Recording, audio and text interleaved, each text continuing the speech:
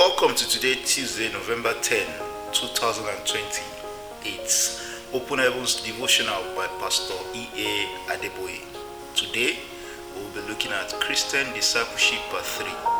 Hebrews chapter 13, verse 17 will be our memory verse. Bible says, obey them that have the rule over you, and submit yourselves, for they watch for your souls as they that must give account, that they may do it with joy and not with grief, for that is unprofitable for you.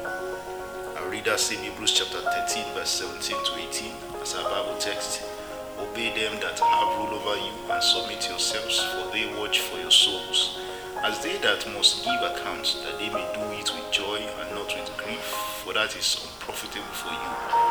Pray for us, for we trust we have a good conscience in all things, willing to live honestly.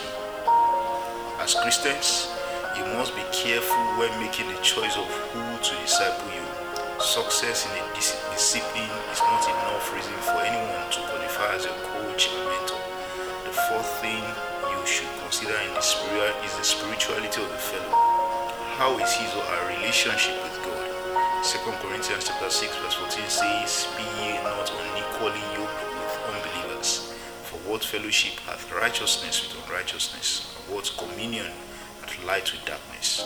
You must also be sure that the vision of the person's life aligns with yours. A close look at all the people God paired together for a discipleship relationship in the Bible will reveal that both had similar assignments. Recall Samuel and Eli, Elisha and Elijah, Joshua and Moses, David and Solomon, Timothy and Paul, amongst others. Allow God to lead you before approaching anyone to coach and mentor you.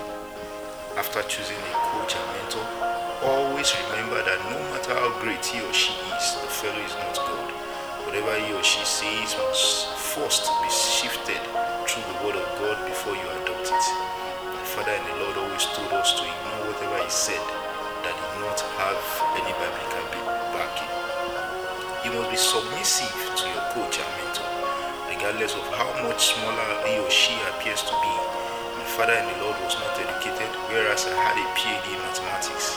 When he said jump, I jumped the highest I could, without analyzing his instruction with my PhD brain.